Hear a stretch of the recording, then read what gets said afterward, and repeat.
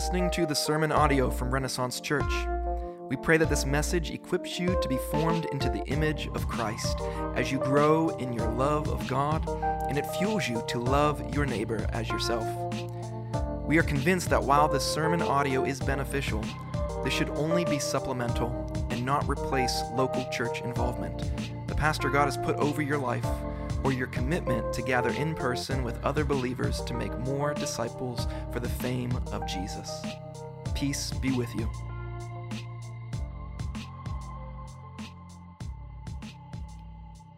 Now, the passage that we come to this morning are the Beatitudes of Help. Those are verses 7 through 9. Last week, we looked at the Beatitudes of Humility, which are verses 3 through 6. In the Beatitudes of Humility, we are passive sufferers. In the Beatitudes of Help, we are active doers.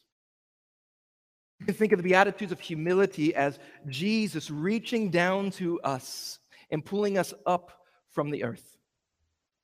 The Beatitudes of Help as Jesus empowering us to send us back out into the earth to help others.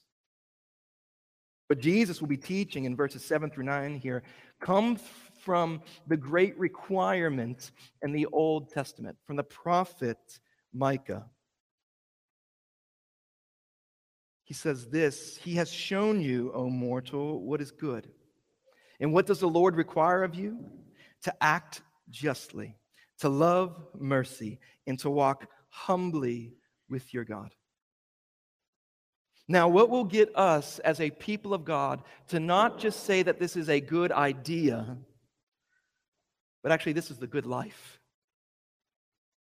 What will get us to live in ways that are merciful, filled with mercy, and not just self-seeking, and not just with self-righteous motives so that we can be seen by others, but with self-giving and self-sacrificing motives that are pure in heart.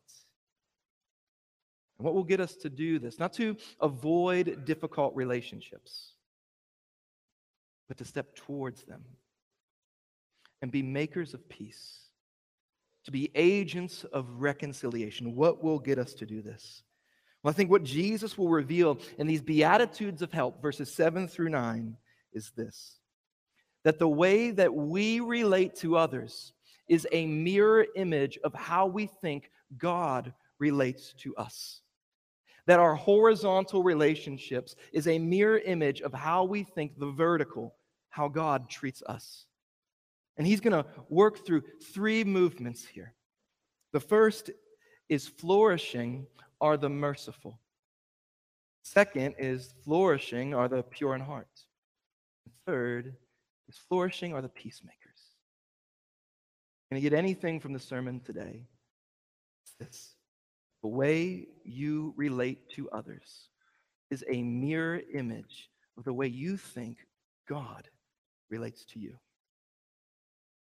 So if your Bible's open, keep them open to Matthew chapter 5, verses 7 through 9, and we will dive in. Y'all ready? Verse 7. Flourishing are the merciful. Jesus says, "Blessed are the merciful, for they shall receive mercy." So like we learned last week, these are not if-then statements. If you are merciful, then God will show you mercy. You know what Jesus is saying? He's saying you already are blessed because I have shown you mercy. Think about who he is talking to. We can't forget who this is and who he's talking to. Who has come to him on the hill? Those he's already shown mercy towards. Those who he's healed, the outcasts and the marginalized that he has welcomed. Those types of people that nobody else want anything to do with. The dirty, the grimy, the sinners, the prostitutes, the Gentiles, the enemies of God. He's saying, you will receive mercy because you already have received mercy from me. Therefore, you already are blessed. which means blessed cannot be conflated with blessing. It doesn't say blessing for, it says blessed are. Blessed describes who somebody is that then results in how they relate to God and to others. Do you hear the difference? Not blessing for, blessed are. And it comes from this term, makarios in Greek. You'll see it up here on the screen. This term makarios, in some of your translations, you'll see it translated as happy, or most of them is translated blessed. When you look up in a Greek dictionary, it also means thriving and flourishing. This is a state of being of who you are despite your surroundings. Despite if you are mourning, despite if you are in loss, despite if you are hungering or you are persecuted for righteousness' sake. This is who we are. Why? Why will the merciful flourish? It's because they have a promise. Do you see that promise? For they will, not maybe, not might, they will receive mercy. Now, what does it mean to be merciful? What does it mean to show somebody mercy? Well, I think that mercy means is to not give somebody what they deserve. To not give somebody what they deserve, but instead we serve them with no strings attached. But we also forgive them with no conditions. For that's how God has shown us mercy in Christ Jesus. We know that we do not deserve to be forgiven. Amen? And yet our Heavenly Father forgives us. That is mercy. We don't get what we deserve. What we deserve is punishment, separation from God. There's a regular event that plays out in the main household, my household. And it's that if you disobey or you sin against somebody in the house, there are consequences. Now, if my older daughter were here, she'd be able to recite to you what mercy is. She would tell you that mercy is not getting what I deserve. But my younger ones, they don't understand that. So on this one morning, my son, Miles, he's 3 right now. I mean, he was committing every sin imaginable, all sins of omission and commission, and we hadn't even finished eating breakfast yet. And so I bring him into my lap. I said, buddy, it's a hard morning, isn't it? Mm-hmm. Now, do you deserve to have disciplines this morning? Uh-huh. Would it be right for Daddy to show you consequences for your sin? Mm-hmm. Well, listen, this is what Daddy's going to do. I'm going to show you mercy. Do you know what mercy is? Uh-uh. And so I pull Lucy over. I say, Lucy, tell him what mercy is. With a big grin on her face and with compassion in her soul, she says, Daddy's not going to give you what you deserve. You're not getting a discipline. And with mercy-filled tears, he hugged me. He ran into my arms. And you know what he showed towards others the rest of that day? Mercy. He showed towards others what they did not deserve: kindness, compassion, forgiveness, and love. You see, someone who has experienced the mercy of God doles out mercy towards others. How do you know you've experienced mercy? Is when you show it towards others, when you serve others who don't deserve to be served, when you forgive others who don't deserve to be forgiven. That's mercy. There's a well-known parable about a manager and a landlord. Now, this manager managed hundreds of properties for this landlord who owned all of them. And he was behind a couple tens of thousands of dollars in payments to this landlord. And this landlord was about to throw him in jail for all that he owed unless he paid his debt. And so this manager comes to the landlord and he pleads for forgiveness. And in that moment, the landlord has mercy and pity and compassion on this manager and forgave all of his debt. Now, on this manager's way home from the landlord's office, he sees one of his tenants that is behind a week's rent. So he grabs the tenant by the throat, pushes him to the ground, and has him thrown in jail because he's behind on a couple $100. Now, the landlord takes notice of this, and he pulls the manager back in, and he says, "You wicked servant, I forgive you thousands. You couldn't forgive this guy hundreds. Therefore, I'm going to throw you in jail until you can pay the last penny." Now, as many of you hear, this is a modern adaptation on the parable that we read earlier in our service. The parable of the wicked servant. And hear what Jesus has to say to those who refuse to show mercy, even though mercy was shown to them. He says this in Matthew 18, that's what my Father in heaven will do to you. He'll throw you in jail if you refuse to forgive your brothers and sisters from your heart. Being merciful is an overflow of receiving mercy. See, don't you see those who think that they deserve mercy or who are entitled to it never show mercy to others. But those who truly know they have a deep need, they are poor in spirit. When they receive that mercy, they give it out to others. Merciful quite literally means full of mercy.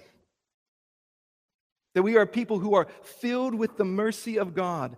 He has dispensed it liberally on those who can admit their need. And fullness of mercy is not meant to be hoarded. It's meant to be passed on. Once God has delivered mercy to you, Christian, his expectation is for you to deliver it to others.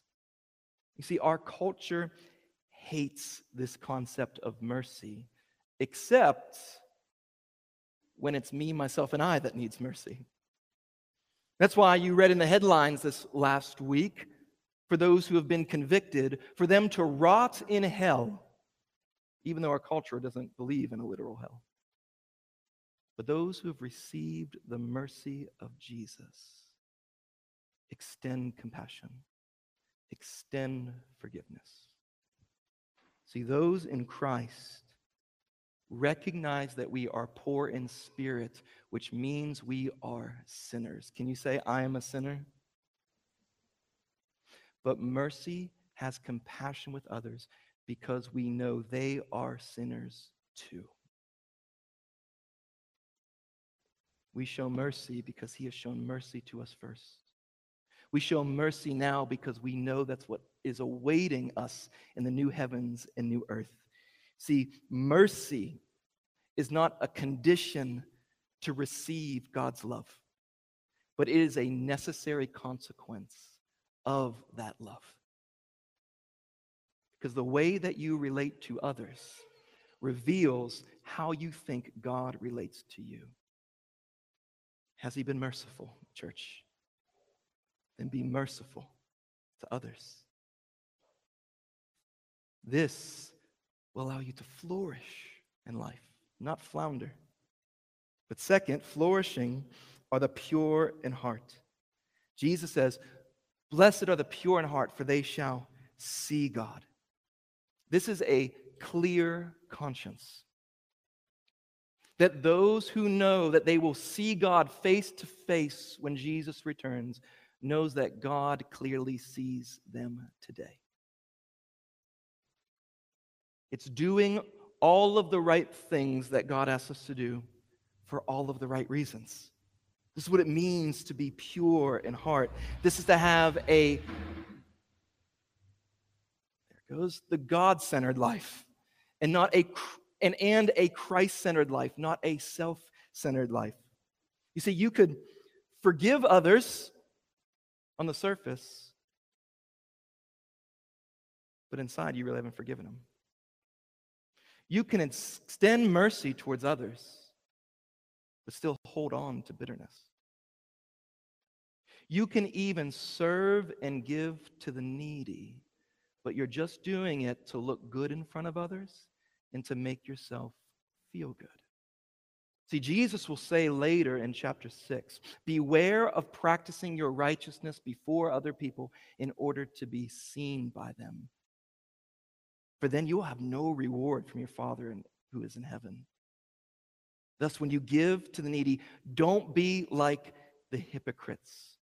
Don't sound the trumpet before you like those hypocrites do who love to stand on street corners and in the synagogues so they could be praised by others.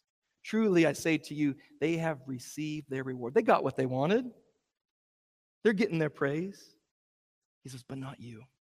When you give to the needy, when you show mercy, don't let your right hand know what your left hand is doing, so that your giving may be in secret. And your Father who sees in secret will reward you. See, the Father that you will see one day, the God you will see, already sees your motives, already sees your heart. And Jesus, like the psalmist, knew that we can look ritually good, can't we? On some nice shirts. Look religiously good. Raise hands during a service. There's more. There's more required of us to ascend the hill of God. Who can ascend the hill of God, to the holy place of God? Look what the psalmist writes in Psalm 24:4. He who has clean hands, ritually good, and what? Say it out loud. A pure heart, who does not lift up his soul to what is false and does not swear deceitfully.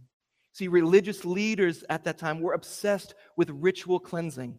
They're obsessed with looking good on the outside, but Jesus knows what's on the inside. That later in chapter 23, he says, woe to you, you Pharisees. You are like whitewashed tombs. Look gorgeous on the outside, but inside you're filled with all kinds of impurities and dead bones. Jesus wants the inside because he knows that will fuel and form who we become on the outside. See, what these religious leaders think is what many of us think. So the only thing that people see is the tip of the iceberg, right? Just the actions of our lives. But God sees the crevices and the cracks that are below the surface. He knows your heart. And think about who Jesus is talking to. They don't look anything good on the outside, do they? These are the broken, the hurting, the helpless, and the hopeless. Their outward reality is an honest representation of their inward reality, broken, poor in spirit. And he's letting them know that God is not interested in just your outward looks. He wants inward purity. Because inward purity produces outward purity. Even if somebody looks filthy, poor, and they smell like urine, they can still have purity of heart. They still can have a clear conscience. Martin Luther, who was a theologian and pastor in the 16th century, he writes this. He says, though a common laborer, a shoemaker, or a blacksmith may be dirty and sooty, or may smell because he is covered with dirt and pitch, and though he stinks outwardly, inwardly, he is pure incense before God, because he ponders the words of Jesus in his heart and obeys it. In his heart first, and then obeys it. Do you see that the people who will see God are the ones who know that their whole lives, their actions, their hearts, their motivations, their emotions, their thoughts are out in the open towards God? Do you see that the God you will see face to face one day already sees below the fake face that you might be putting on today? He sees your souls. I mean, aren't we tempted to walk around with a mask? Aren't we tempted to be somebody that we are not, depending on the occasion we are in and the people we are around, in order to please them? Aren't we tempted to seem like we're doing all the right things, but for our own selfish reasons? That's not flourishing.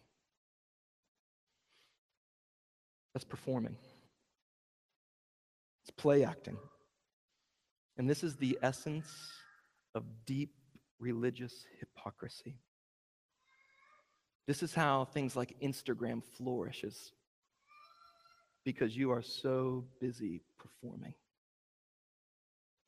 And most of us, we're like children. Do you remember back in the day when you thought your parents weren't looking? Or you thought you can get away with things, and all of a sudden they knew exactly what you were doing? Anyone ever been there? Remember those days? One person in the back. Let me just tell you, it's worse with God. He doesn't just see what you're doing. He knows why you are doing what you are doing.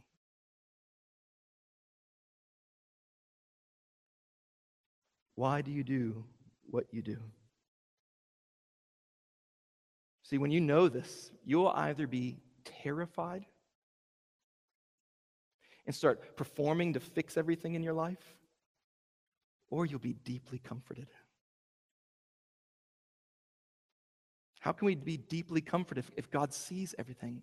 It's because we know when we see God, there is not damnation nor condemnation waiting for us. There is mercy waiting for us, just as mercy is waiting for us every single morning when we wake up.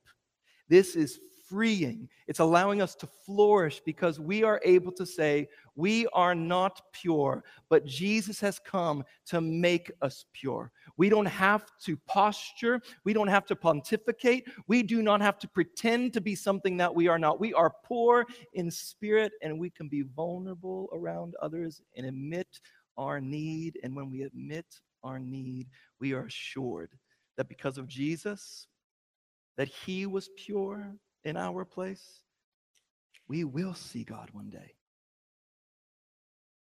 This is freeing. When we're able to be open and honest in front of God because we know he knows everything about us, we are free to put our guard down. We are free to flourish and be vulnerable in front of one another. See, the way that you relate to others is a mirror image of how you relate to God. Flourishing are the merciful and the pure in heart. But third point, flourishing are the peacemakers. Now typically, when you think about peace, what comes to mind? Shout it out.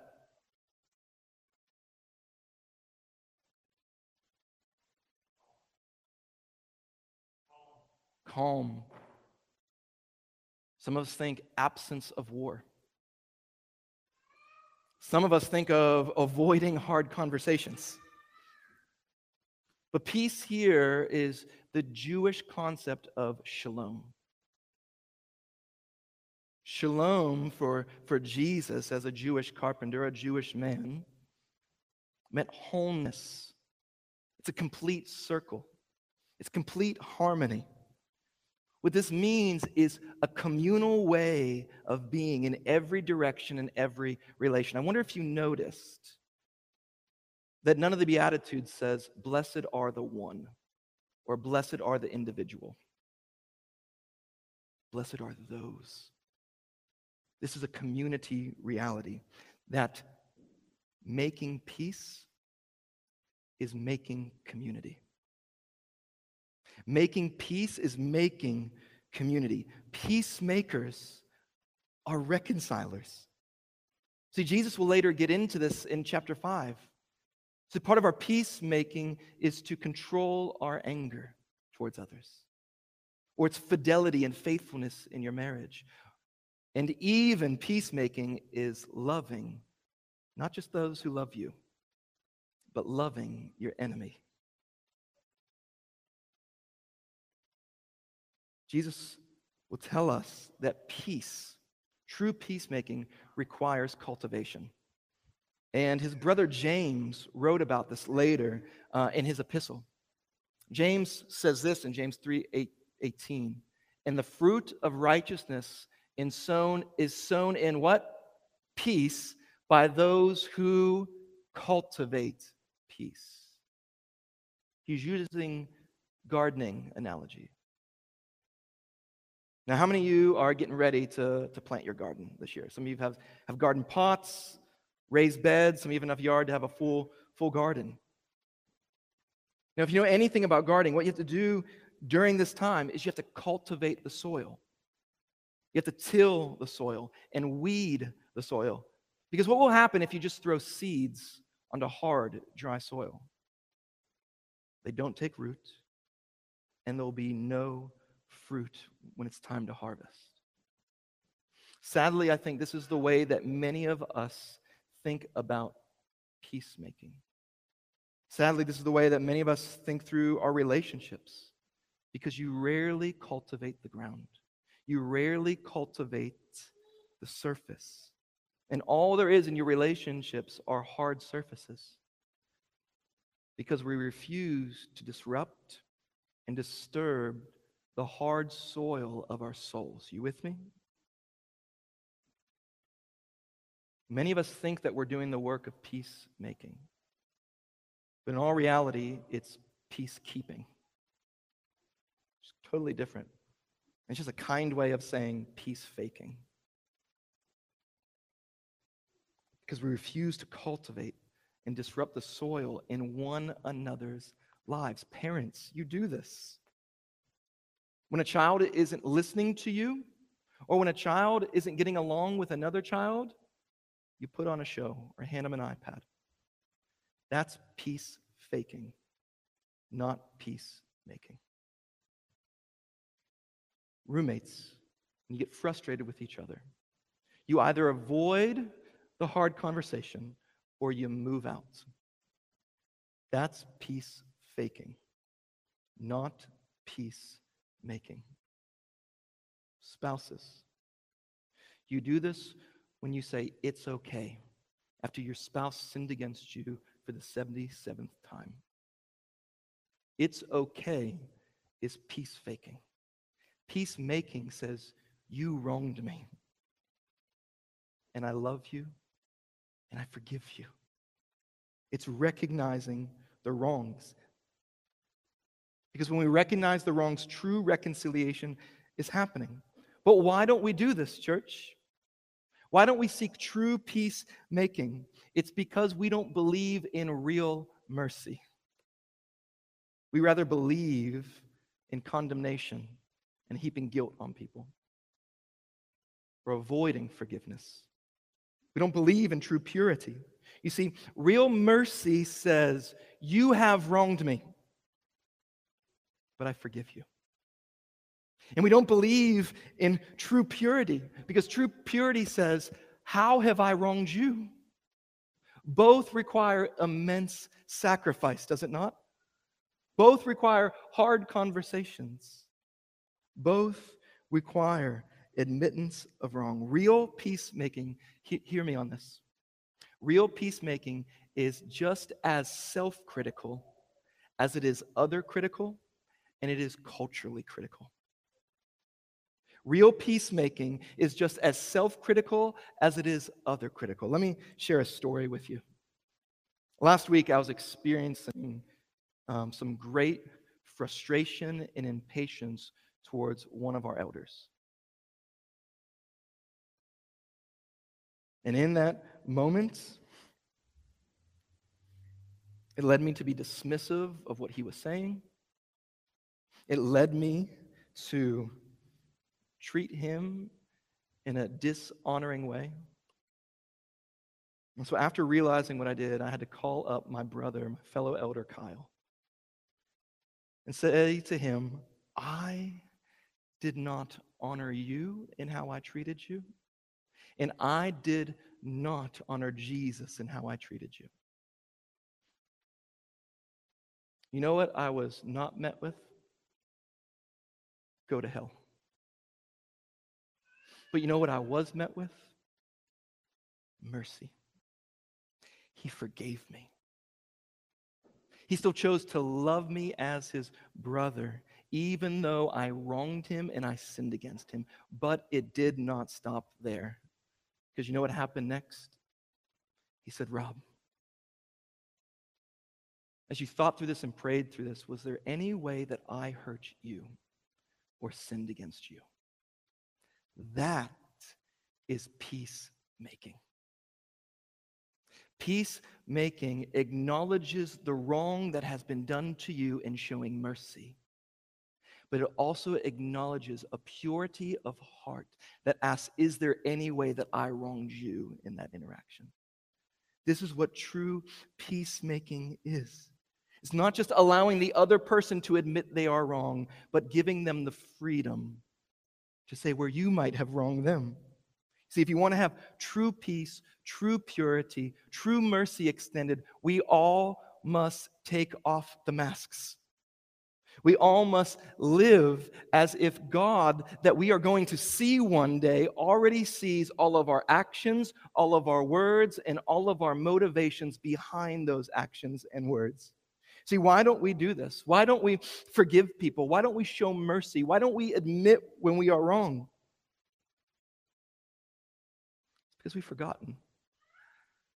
We've forgotten what it took to make us sons of God.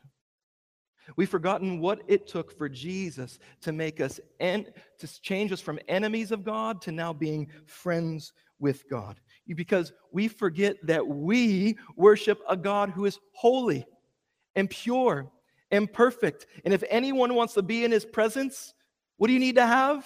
Not just clean hands, but what? A pure heart. Who can ascend the hill of the Lord to be in his holy presence? Not me. Not you.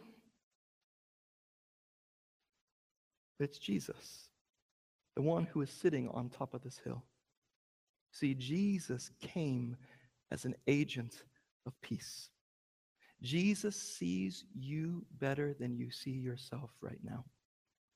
He wasn't a peace faker or a peacekeeper. He knows what we aren't willing to admit at times, that we were natural born enemies of God. That Ephesians 2, when the Apostle Paul says, you were dead in your trespasses and sins. You are all like children of wrath, like the rest of mankind. But God, being rich in mercy, has made us alive together with Christ. You see, God, being rich in mercy, sends Christ to be the peace offering. You see, peace in the Bible rarely has anything to do about your feelings for God. It has everything to do with your standing before God. You are either an enemy or you are a child. And Jesus has come to wake us up to the reality that we have been at war with God. And because we are at war with God, it relates to the way that we are at war with others around us. And he's come to this earth to make peace, to be the peace offering. You know what that requires? Sacrifice. He knew that he had to come to be the peacemaker between God and man. Jesus Christ is our peace because he is the only one who is pure in heart. He's the only one who shows mercy and gives out mercy for all the right motivations. He was tempted and tried in every way, but yet he was without sin. You see, the one who was pure in heart and had clean hands could have ascended the hill of God, but he didn't. He ascended a different hill, to the hill of Golgotha, the place of the skulls, the place of dead people, the place of bones. He goes where those who have unclean hands and impure hearts deserve to go. And he goes there to take the punishment for all of our unmerciful ways, for all of our unforgiving ways, for all of our peace-avoiding and war-making attitudes. And he bears it on himself on the cross. He bears the wrath of God so he can have the punishment from God, and you and I can have peace with God. Do you see what it takes for you to be changed from an enemy of God to being a son and daughter of the living God? Great sacrifice, great mercy, and on that cross, Jesus got what we deserved so that we don't get what we deserve. Separation from God. Oh, what mercy. What mercy. And what do we have to do for this? What do we have to do to become sons and daughters of God? It's to lay down our performing. It's not because of what we do or because of what we don't do. It's all because of what Jesus has done in his life, death, and resurrection. And now those who put their faith in Jesus are now called to be ministers of reconciliation, because now God makes his appeal through us to show mercy to the rest of the world. You see, God helps those who cannot help themselves, verses 3 through 6. But he also helps those who seek to help others. But he never helps those who think that they can help themselves.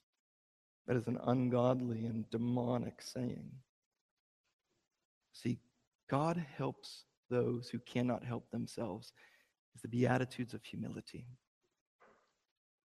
And God helping those who seek to help others is an act of God's mercy and justice towards our neighbors. He picks us up from the ground that we cannot pick ourselves up from, and now sends us out to pick up others with the gospel of Jesus Christ, that would be proclaiming the gospel and demonstrating this gospel of Jesus Christ. And so now, in light of this great mercy, we are now called to be a people who show mercy towards those who do not deserve it. Because aren't we those people who don't deserve it and received it from God? Let us be a people who now are pure in heart. We don't go around pretending that we have all the right answers, that we do everything for all the right reasons, but we said, no, God has taken out our heart of stone of impurity and replaced it with a pure heart, and he is making me new. He's making me pure over and again. And let us be a people who aren't avoiders of making peace, but let's make peace as we make a true community that is filled with mercy, love, and acceptance here at Renaissance Church. And let us not just do it with others, let's even do it with our enemies. For that's who we once were apart from Christ. The way you relate to others is a mirror image of how you think God relates to you. Has he been merciful, church? Be merciful. Will you one day see him? Yes. Go living like he sees everything about you. And has he made peace with you? It's a great sacrifice. Let's go and make peace with others, even though it might mean the sacrifice of our lives. Let's pray. Father in heaven, we thank you for Jesus. We thank you for how he has made peace between natural-born enemies and a holy and righteous God.